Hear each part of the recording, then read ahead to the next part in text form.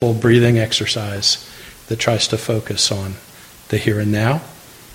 So I'll read through the entire talk, so to speak, once, and then if we'd close our eyes and try to focus on just the important part, then we can do that together. The title of the talk that I heard that he gave is Breathing In, Breathing Out. You can close your eyes if you want or not, it's up to you.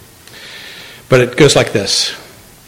Breathing in, I know I am breathing in. Breathing out, I know I'm breathing out. Breathing in, I notice my in-breath is deep. Breathing out, I notice my out-breath is slow. Breathing in, I calm my whole body. Breathing out, I feel ease. Breathing in, I smile at everything, including my worries. Breathing out, I release everything, including my tension. Breathing in, I am aware that I'm dwelling in the present moment. Breathing out, I know this is a moment of happiness, a wonderful moment. Again, breathing in, I know I'm breathing in. Breathing out, I know I'm breathing out. Breathing in, I notice my in-breath is deep. Breathing out, I notice my breath goes slowly. Breathing in, I calm my body. Breathing out, I feel ease. Breathing in, I smile. Breathing out, I release. Breathing in, I'm aware of the present moment. Breathing out, I know this is a moment of happiness. In breath, out breath. Deep, slow. Ease, calm. Smile, release. Present moment, wonderful moment. And then on your own.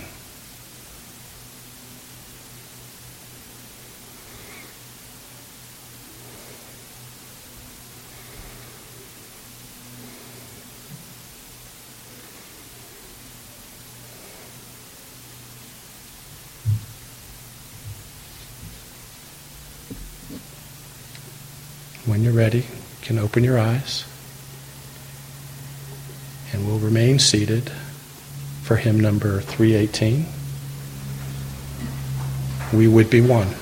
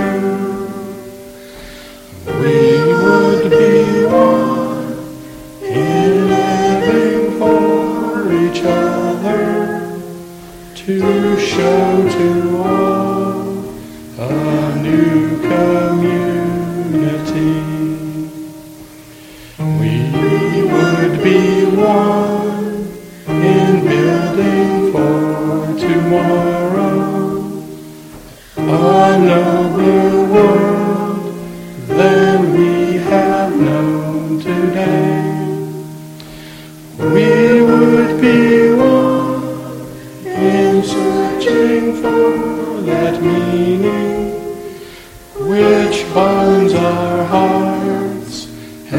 points us on our way. As one we pledge ourselves to greater service, with love and justice strive to make us free.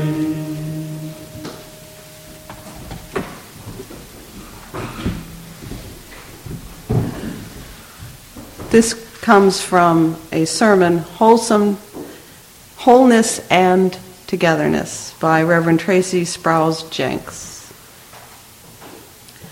If Unitarian Universalism is to be the religion for now, a religion for our times, we need to understand what it means to be in community.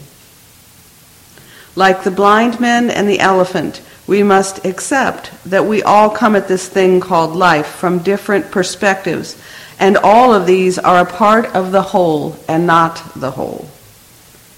Togetherness and wholeness. This is what many of you were looking for when you walked through those doors. This is what so many people out there are looking for if they only knew such a place as this existed. This is what we can offer the world.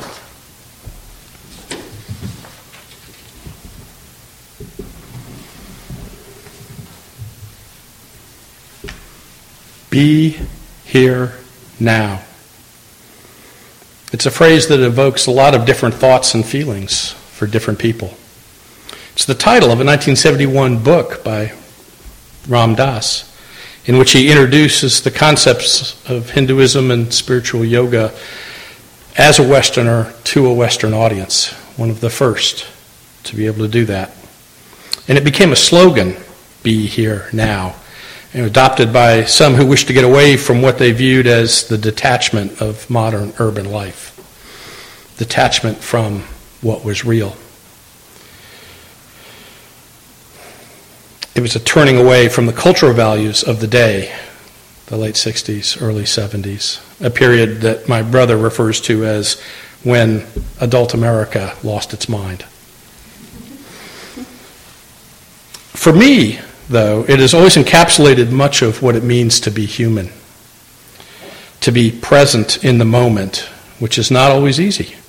But I believe it's when we are fully engaged in what we're doing that we become our most capable and our most complete. From athletes to surgeons, writers to scientists, musicians, and all the rest of us, if we really look at what we're doing, we can speak of being in the zone, of being fully absorbed in what we're doing. We're paying attention to what we're doing as completely as possible, even though not necessarily directly aware of the effort we're putting in to do it. Another book, published a few years after Be Here Now, was Zen and the Art of Motorcycle Maintenance. Some of you may also have heard of it, or if you went to high school around the same time I did, maybe read it, because it was assigned reading in my English class. The author, Robert Pirsig, had much to say about life and what made a good life. The subtitle talks about examining values. Well, I remember basically none of the rest of it. I've remembered one sentence ever since. That sentence was, the point of life is to put in good minutes, one after the other. That thought has stayed with me now 30-some years later.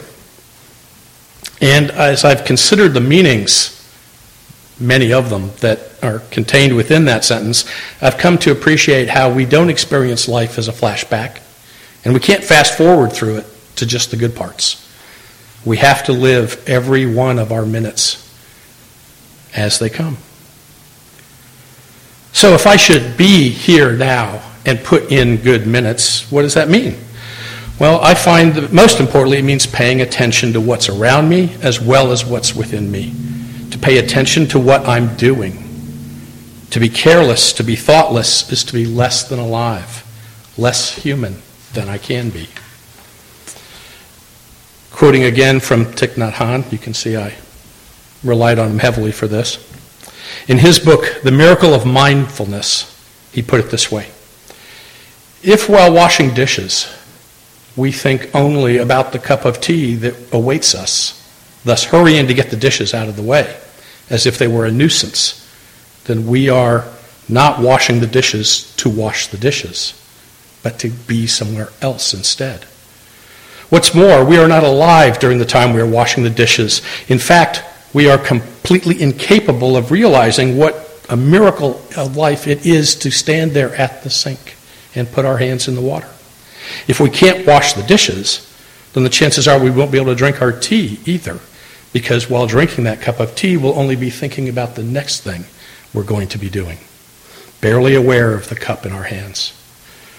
Thus, we are sucked away into the future, and we're incapable of actually living 1 minute in the present. If you're familiar with the Buddhist Eightfold Path, this paying attention can be seen as one of the last stages on the journey to enlightenment. Having the right view and the right intentions leads one to be able to use the right speech, perform the right actions, live the right livelihood, which then allows right effort, right mindfulness, and finally, right concentration. While most of us do not live lives of such spiritual dedication that we're likely to actually achieve full enlightenment, I know I don't, we are able to move our lives in that direction. And however close to nirvana we may come, we can only do so 1 minute at a time. And more importantly for me, and I think for you since you're here and not in a monastery somewhere, in that journey to enlightenment, however far along it I may get, I've realized it's not a solo journey. It goes through a home and a family, a town and a county, a state, a country, a world, sometimes out of this world. But most of those divisions are artificial. They're created and defined by human beings and used as a means of separating groups of human beings from each other. Yet that doesn't make them any less real in that they can affect my life. And I'll come back to that later.